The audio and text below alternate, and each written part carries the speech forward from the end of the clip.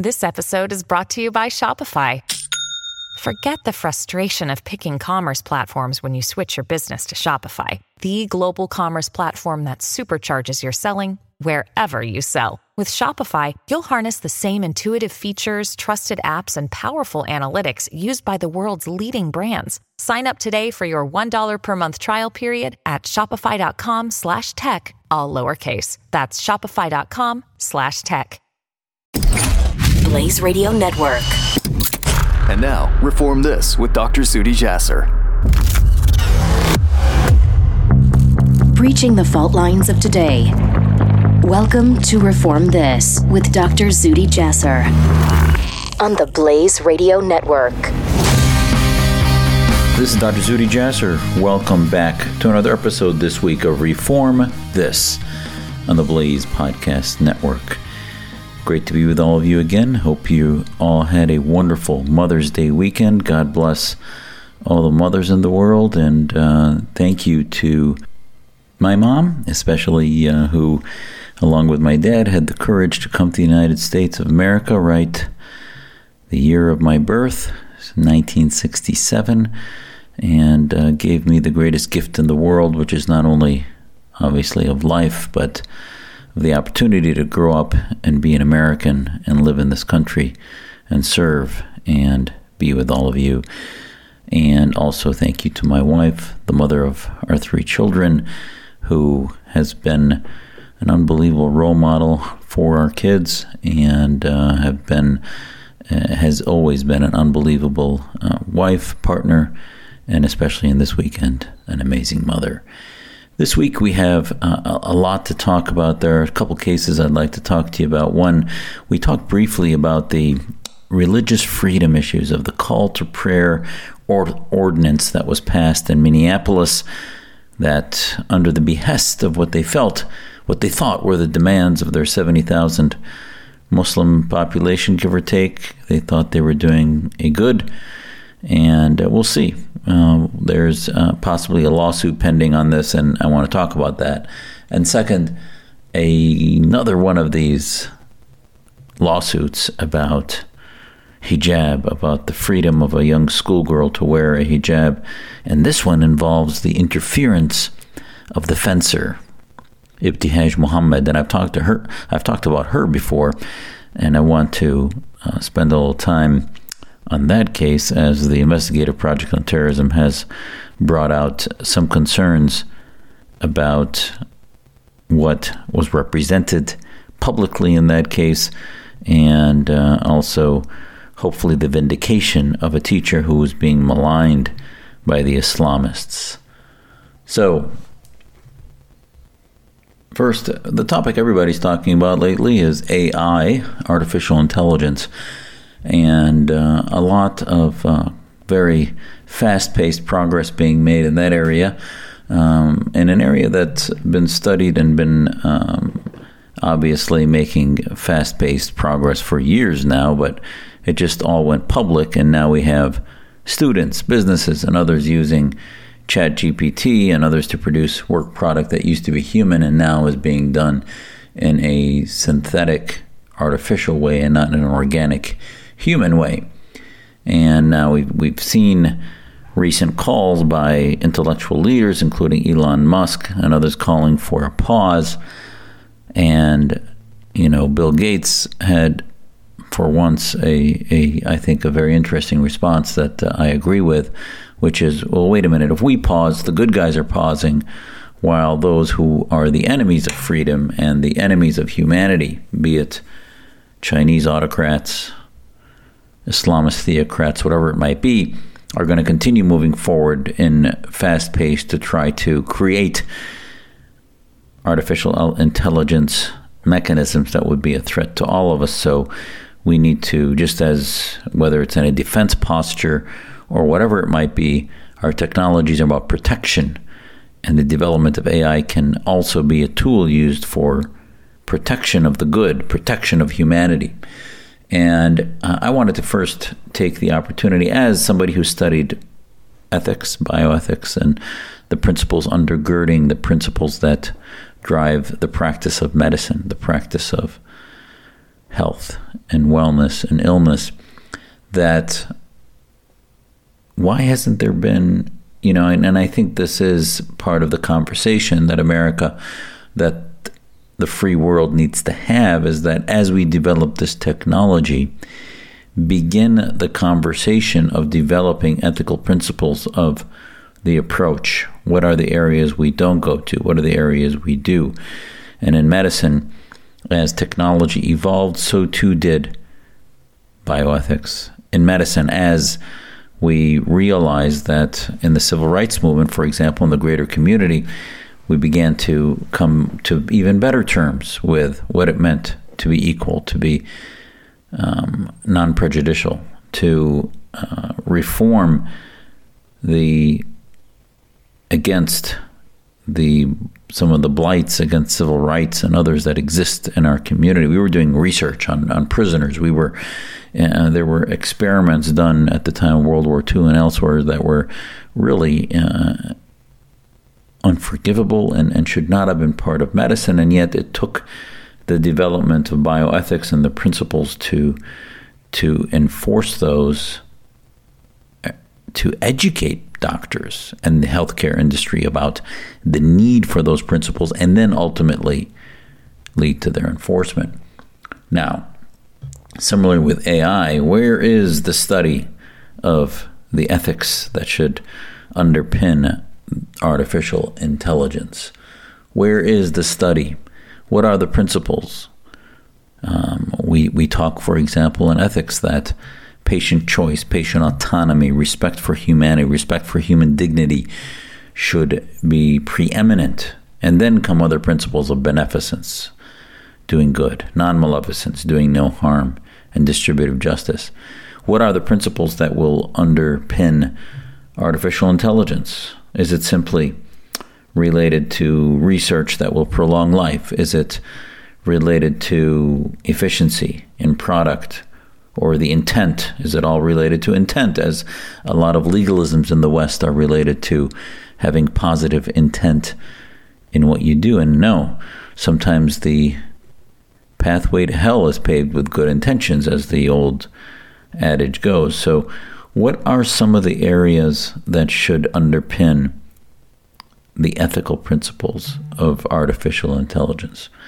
And we'll talk about that on this program, as I think we're going to see that the countering of many threats, be it domestic or globally, will include a vetting of public information that will include artificial intelligence. And I've talked to you about the need for a free flow of public information and no restriction, even from the imams that are the most radical. Now, obviously not to leave calls for violence and terrorism publicly, but their availability publicly, I think, allows us to dive deep into their data, to have that access so that we can look at trends. And if you remove it, then the research ability for regular humanity goes away, and it's simply the domain of various government agents and the radicals themselves that might have in their closets or in their basements or whatever storage clouds they may have. And I think this is the important part of the whole debate of free speech and availability of information and what should or should not be removed, because AI, artificial intelligence, I think, is going to be only as intelligent as any computer adage goes, is that garbage in, garbage out. It's based on how much data you have, and the artificial intelligence now is going into exponential gains because we're seeing they're letting the public use it. And as the public uses it, the goals of artificial intelligence will begin to be meted out. Now, as that information exponentially evolves, at what point do we begin to remove some of that information because it might be used for ill will? Now, again, I would err, as so many have spoken, and Barry Weiss has a good column in her Free Press this week on, is AI the end of the world or the dawn of a new one? And it's not hyperbole.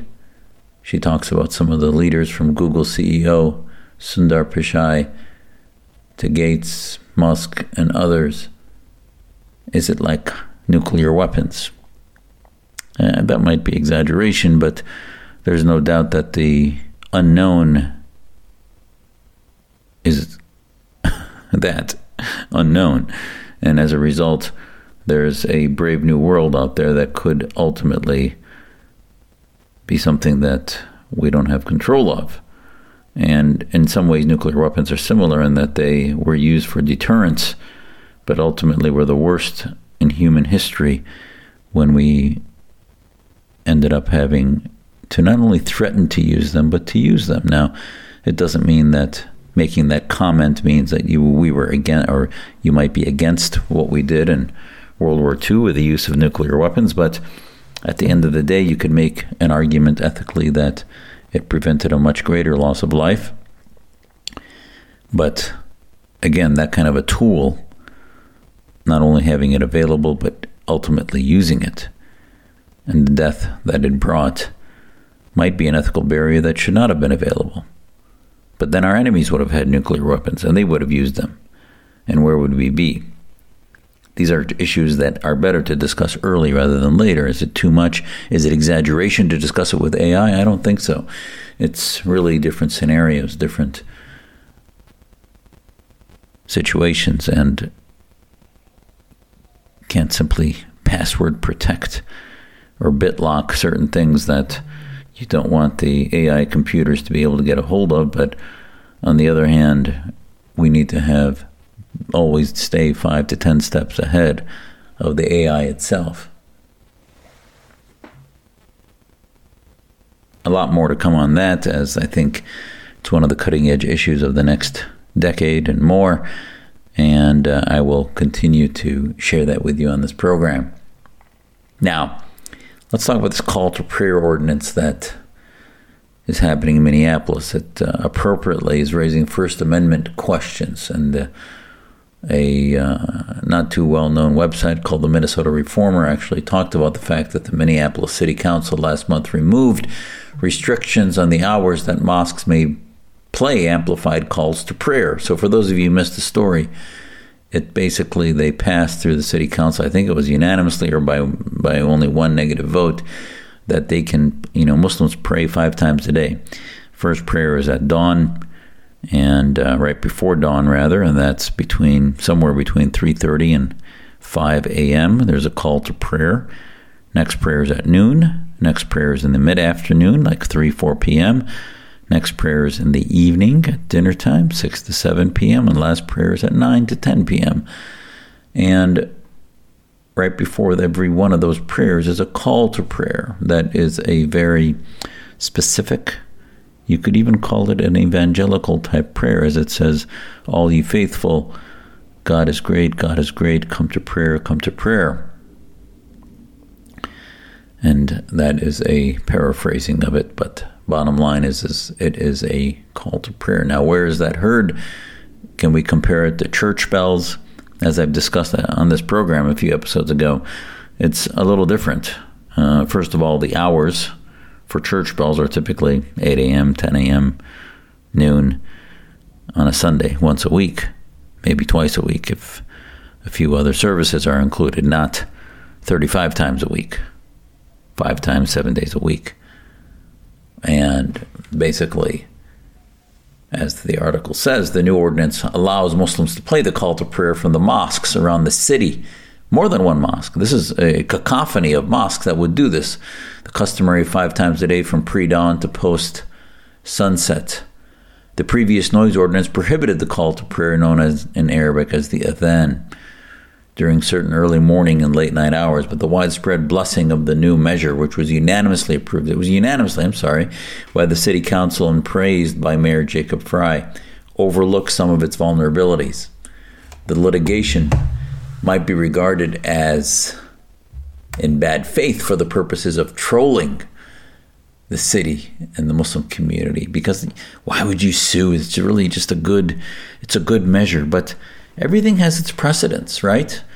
And you're going to see a statement, if you look at claritycoalition.org, many of us, Muslim and non-Muslim alike, believe in the threat of political Islam and are looking towards either reform internally or defeat externally. Bottom line is This is the proverbial camel's nose under the tent, meaning this is not only a religious freedom issue that is not religious freedom, but rather a supremacy of one faith over another, but could also then allow any faith that has certain demands to become dominant over the other. So it's not just about Muslims, but what are the benchmarks? What are the barriers, the obstacles that we should have in what determines what rights, public rights, not only private rights to practice and personal faith, pietistic practices, but public rights that a faith community and faith group can ask above those of another faith community. Because there are substantial, legitimate legal issues arising from an ordinance like this that warrant some scrutiny and cannot easily be brushed away under the frivolous litigation rubric, as some might say that this litigation is going to do, and suing the city saying that this is not part of the First Amendment, that it is restricting the freedom of other faiths to practice their own, and it is giving Muslims a leg up, if you will. So under the Establishment Clause of the First Amendment, government bodies may not give preferential treatment to religious groups or religious practices. There's some flexibility. The Minneapolis measure would appear to give preferences to one particular religion, a form of favoritism that is not condoned under this provision. And again, it's an easy test. What if every faith community had some type of loud noise measure that it asked for? Drums and hymnals or other loud music that portrayed their own personal pietistic beliefs. And some of the questions in previous U.S. Supreme Court case, Lemon versus Kurtzman, this from 1971, the determining the validity of the Establishment Clause challenges asks the following questions. Does the policy have a secular purpose? Does the measure advance or inhibit religion? Would a legal challenge involve excessive entanglement by the judiciary if subject to litigation? So it's interesting. Even though it's a non-Muslim government, are they advancing the establishment of religion through government? Now, some said, well, we do prayers at the beginning of football games, etc. And some of that has been challenged, actually. But it's different when it's just sort of a cultural respect for generalized faith communities once in a while versus... And I think one of the examples that can be used is faith accommodations. And I talk about this in my book, A Battle for the Soul of Islam, where a teacher in Chicago wanted to ask for the ability to go on her Hajj, her pilgrimage to Saudi Arabia. And she had only been a teacher for 2 years, she's in her mid-20s, and had asked to go for 3 weeks. And it was right in December at that year when Hajj was happening, so she wanted to go for 3 weeks, and it was during finals, and the union in Chicago school district said, you can't. We can't. Imagine if every teacher was to ask for 3 weeks. This is not a reasonable faith accommodation. And in my book, I talk about the fact that this is a penultimate example. The Obama administration sued on behalf of the teacher and then ultimately forced that district to pay $100,000 or some kind of amount, and then also to have a cultural re-education for its administrations and teachers, etc., about cultural mores and respect. And I found that to be absurd. And I was hoping that it would be challenged in the Supreme Court because, imagine, this is not about just faith accommodation. If every faith group, everyone decided that it needed 3 weeks off for some major faith practice. And by the way, as I've testified before, there are certain things, if you know the Islamic faith, the Hajj is something you have to do once in your life. The Hajj is something that you usually, if you talk to most Muslims, they do sometime, usually in their 40s, 50s, 60s. And we can talk about the orthodox theology of why it's usually done later in life. It's when your debts have been paid, etc., etc. And it's typically not done young and right at the beginning of your first job. Now, who are we to make that judgment, a theological judgment for that teacher? It's her personal business.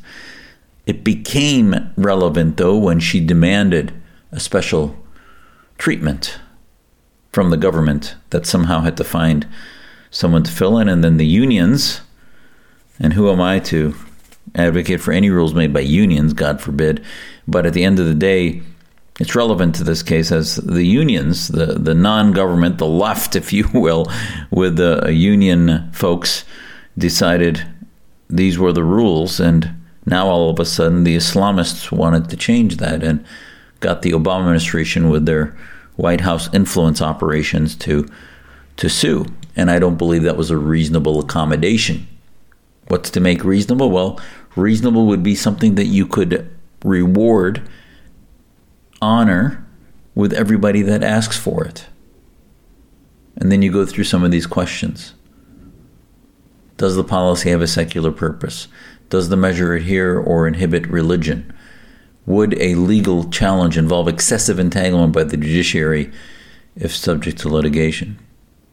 That three-pronged standard has been subject to substantial unease, including on the part of some of the justices themselves. Antonin Scalia, in his customary language, equated in a subsequent opinion to a ghoul in a late-night horror movie that is repeatedly killed and buried, only to rise Lazarus-like as it stalks First Amendment religious jurisprudence. His colleague Clarence Thomas thought that it was utterly indeterminate, preferring instead to test to determine if the measure in question constitutes an endorsement of a particular practice or sect. So you can see there's different interpretations of what the role of government should be in protecting certain religious practices or religious beliefs or religious requests to be honored by the government. The Lemon tenet still remains the prevailing law, and the Minneapolis measure seemingly fails to satisfy any of the three prongs, let alone all of them. It's clearly not secular. Its effect undoubtedly is to advance the religious practice of Muslims, but no other religions.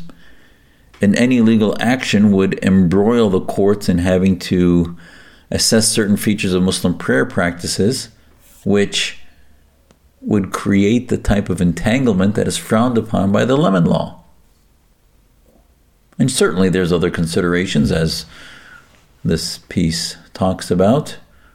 There's a free exercise clause in the First Amendment, which conflicts with the Establishment Clause.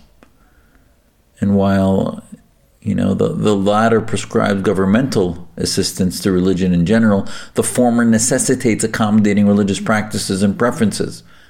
They just need to be balanced. And that's why I'm glad this legal challenge is being brought.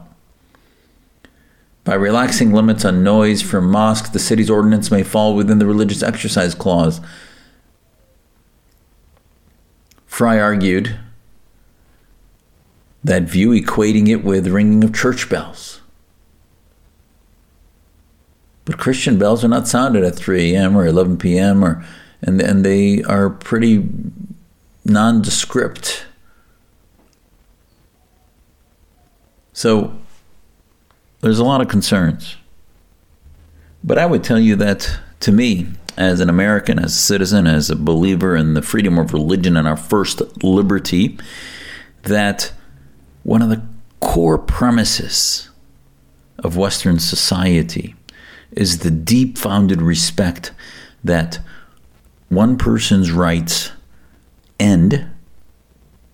They begin with themselves. They begin with choice, with the freedom that we have a huge amount of tolerance for things that might irritate us, as long as it doesn't harm somebody else in a physical, violent way, and also as long as it doesn't infringe on their rights. So that last part, we give our citizens latitude, and their rights go to the point in which they start to infringe on the rights of others.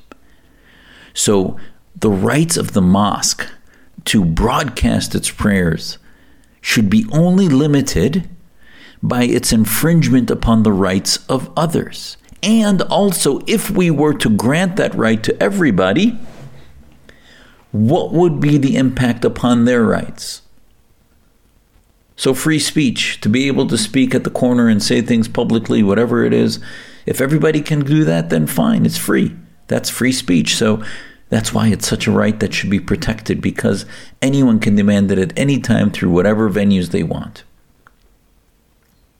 But also, if we were to talk about public spaces that should be protected with respect for all, if those public spaces, it's like if you have a road in which you travel on, and you insist that you are going to block all the roads while you bring your vehicle, which is the size of a home, and your family's vehicles, which are 6 homes, and they block most of the way, that there's ordinances that prevent that. Because we want not only reasonable traffic, but my rights end where they start infringing on the rights of others. And this is the same when you talk about public airing of audio related to faith practice.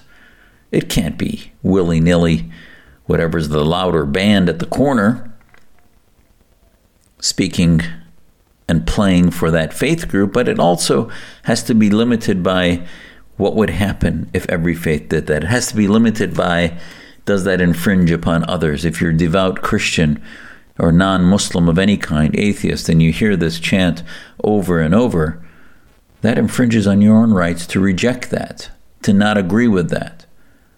Now, if that happens once a week, and the length of that, by the way, is about 90 seconds, let's say. So if it happens for 1 to 2 minutes once a week versus 35 times a week, that's a big difference, I think. So there's also a threshold. Like I mentioned with the teacher asking for the ability to go to Hajj. If it's for 5 days, that's fine. For 3 weeks through finals, that's a bit too much. More to come on that. We'll continue to follow that closely. Last, the fantastic investigative project on terrorism had a piece that talked this week about this 7-year-old girl in New Jersey that CARE and other Islamist grievance groups had said that she was attacked and discriminated against because of her hijab by her teacher.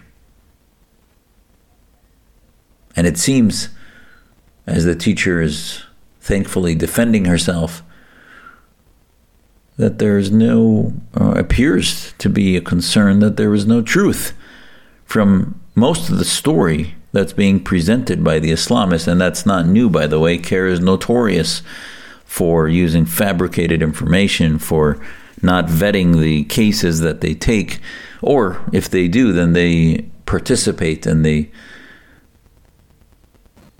confabulation that is that story. Now, this one also is interesting in that it also involves Ibtihaj Muhammad, who weighed in publicly on Twitter and elsewhere. And you'll remember I've talked about Ibtihaj. She's the fencer, wears a hijab that was on the Olympic team years ago. And I just found it amazing that so many Muslims who were not Islamists, that could have been sort of the face of minority rights and Olympic teams, whether it was Dalia Muhammad or others who did fantastic. But no, it was only Ibtihaj Muhammad that was the role model for Muslims because she was Orthodox, because she was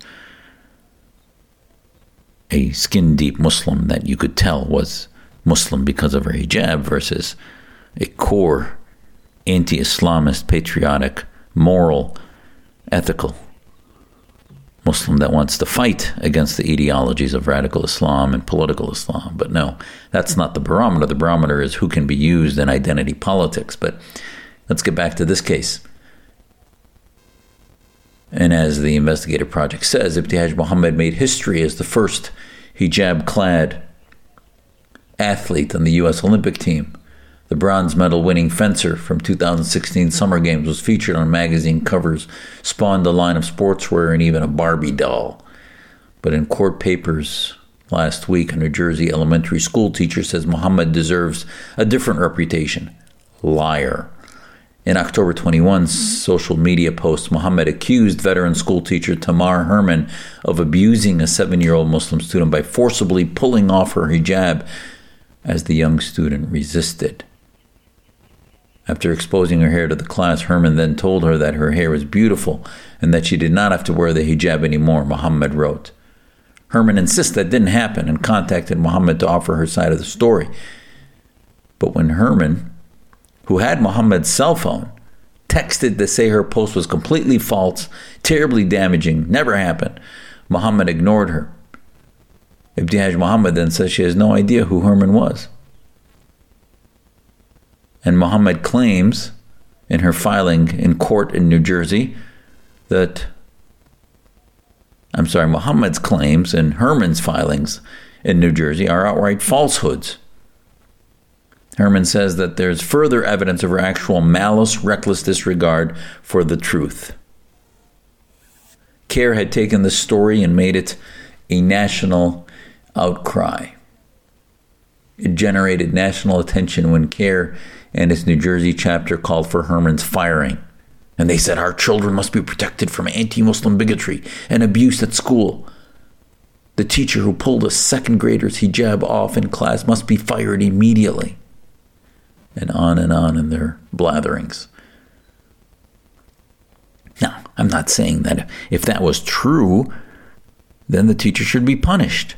But they want to use a case as if there's some kind of a rampant viral attack of Muslim women happening in the West, when in fact Muslim women, if there is any place they're being attacked in a viral way, it's in Saudi Arabia, it's in Iran, it's in Afghanistan, it's in Pakistan, Muslim majority countries that these Islamist organizations should be paying attention to, where women are prevented from going to school, prevented from working, attacking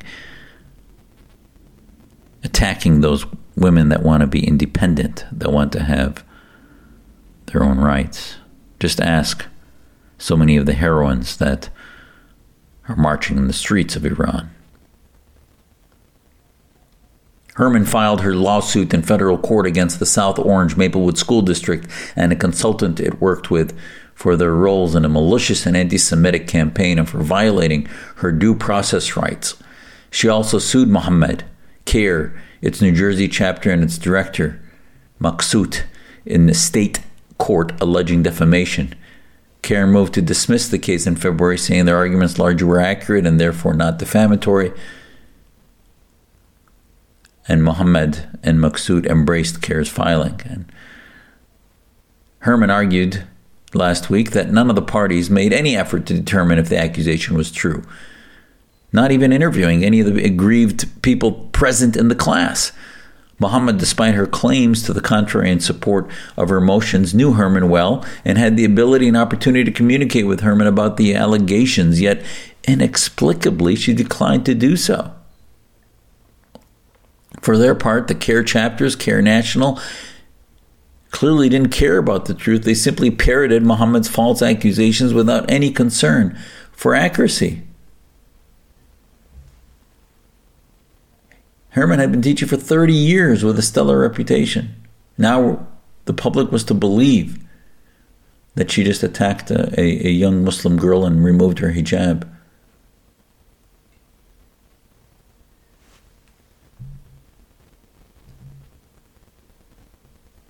What's the truth? According to the filing, Herman said that the entire episode was a misunderstanding. The 7-year-old girl normally wore a form-fitting hijab to class, but on the day in question, she had on a sweatshirt with the hood covering her eyes during a lesson. Herman asked the girl to pull it back, thinking the hijab was underneath. But when the girl didn't respond, Herman said she gently brushed the hood back because it was covering her eyes. When she saw no hijab, Herman said she quickly pulled the hood back into place, covering the child's hair, and apologized. Herman would have told this account to Ibtihaj, the fencer, or CARE, but she never was given the chance, according to the filings. The evidence of actual malice, reckless disregard for the truth is overwhelming. And Muhammad, in her social media posts on a third-hand account, based on third-hand account of the events emanating from most unreliable source, that being a young child.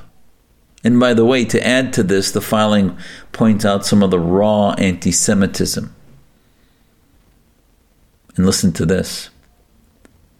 The girl's parents, Cassandra and Joseph Wyatt, each have made anti-Semitic statements about Herman and the incident involving their daughter. They've said to the Washington Post, "Jews monopolize a lot of stuff for money," Joe Wyatt told the Washington Post. "The Semites, they run Hollywood, they run a lot of stuff. It's all Jewish names." This is not surprising, is it, to those of you who follow this program and elsewhere, that Islamists who do these kind of things, as they put the West, teachers, school systems, government, media on defense as somehow always being bigots, behind them is a raw, venomous bigotry and anti-Semitism that's truly who they are, not the countries that they live in the West. Whatever happened between the Wyatt's daughter and Tamara Herman, the teacher, was about religion. No doubt, he said, there was always been a conflict with the Muslims and the Jews. That's what her father said. That's why they are fighting in Palestine. The teacher may say it was a mistake, but in the end it was no mistake to her. The child's mother has changed her story and made her own social media posts admitting that her reaction changed once she learned Herman is Jewish. According to Herman's lawsuits, the girl's mother initially told the principal that she understood the incident was a misunderstanding, but she quickly changed tone upon learning she's Jewish. And then there's a tweet or a post in which the girl's mother said, all in caps, "I just found out the teacher is Jewish. That's why I believe she did it now, and I'm furious. A Jewish teacher that taught at Jewish school, a public school, for 30 years pulled my Muslim 7-year-old daughter's hijab off, claiming it was a hoodie. She's Jewish." If that's not anti-Semitism, folks, I don't know what is. If that doesn't show sort of where we are as a sentinel case of a lot of these claims of bigotry and hate that come from the Islamist organizations, I don't know what does. Herman refuted Muhammad's claim that she did not know Herman. And despite the story's shaky foundation and the ongoing damage to Herman's career and reputation, Herman is litigating a personal and political grievance. Muhammad's lawyers write. But in a written statement filed with the Brief last week, Herman says that Muhammad simply did not care at all whether the facts alleged in the post were true or false. She desired to make the post to create publicity for herself and her clothing and book businesses, all of which would generate income for her and social media clout for her cause. Why? Because she sells hijabs. Because it's part of her shtick. The resulting harm was cruel and needless. This sums it up pretty well, in which the attorney says, "Until the filing of this lawsuit, I knew nothing about any of the Wyatt family's views toward Jews or any other religious group," Muhammad says. She knows now, but it hasn't changed anything. The word of anti-Semitic parents and a second grader is more credible to Muhammad, Ijtihaj Muhammad, than a 30-year teacher with no history of anything remotely close to bigotry.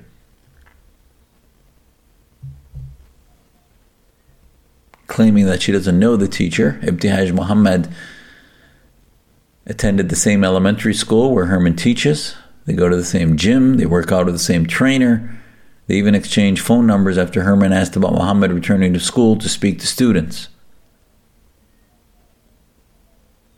And not long before the incident, Herman hung a poster of Muhammad outside her classroom. She used Muhammad in her lessons about perseverance, persistence, dedication, etc. So to say that they don't know each other is just absurd. This is relevant since it was Muhammad's social media posts that turned the incident into a national news story when the Olympian decided to take the side of the anti-Semitic parents and the 7-year-old that might have embellished or misunderstood or whatever it might be. And I'll remind you of many, many stories that CARE initially posts and represents. Remember the subway story of the young girl that talked about being tortured and abused by folks on the subway because of her hijab or because of being Muslim? And it turns out later she openly admitted and was arrested by the New York City police for fabricating a story that she lied about and made it up. Now again, nobody's saying this poor 7-year-old girl did this, but she's being used by CARE, she's being used by her parents, and being used to defame a teacher.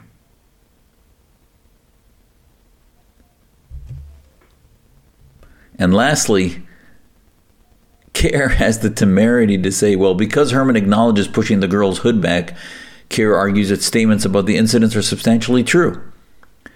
Whether it was an innocent mistake or a racist Islamophobic attack that merits immediate termination is a simple difference of opinion and not matter for the courts.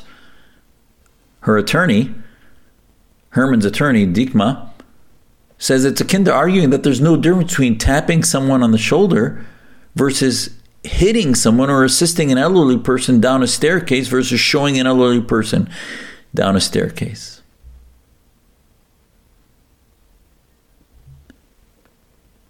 Shoving down a staircase, rather. So this is the difference. It's all about intent. It's about truth. And it's about Islamists always wanting the upper hand. It's about Islamists always wanting to tell the West, school systems, teachers, and others that they are evil. It begs the question every time, why do you stay in this country if you think everybody hates you? Why do you stay if you're going to fabricate things on the premise that somehow your default is that things are done because of bigotry, because of anti-Muslim hatred, rather than your default being that it was a misunderstanding, is that it was well-intended, or maybe the girl forgot her hijab that day and was wearing a hoodie she couldn't see out, and the teacher just wanted her to be engaged in the class. All very important. Very important for sort of the attitude in which our kids grow up in this society. Are we creating larger chasms of division between being Muslim and being American?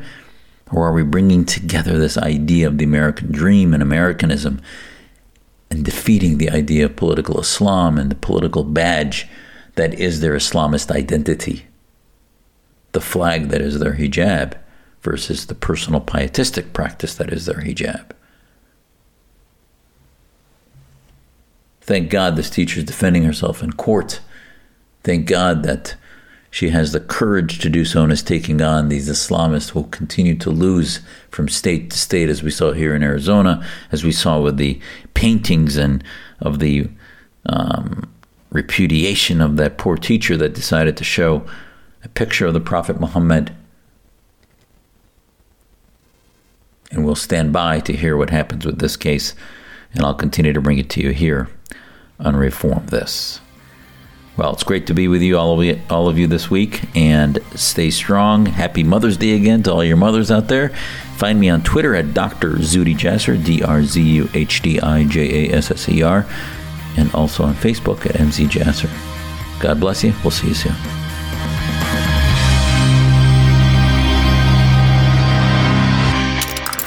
Stream and subscribe to more Blaze Media content at theblaze.com/podcasts.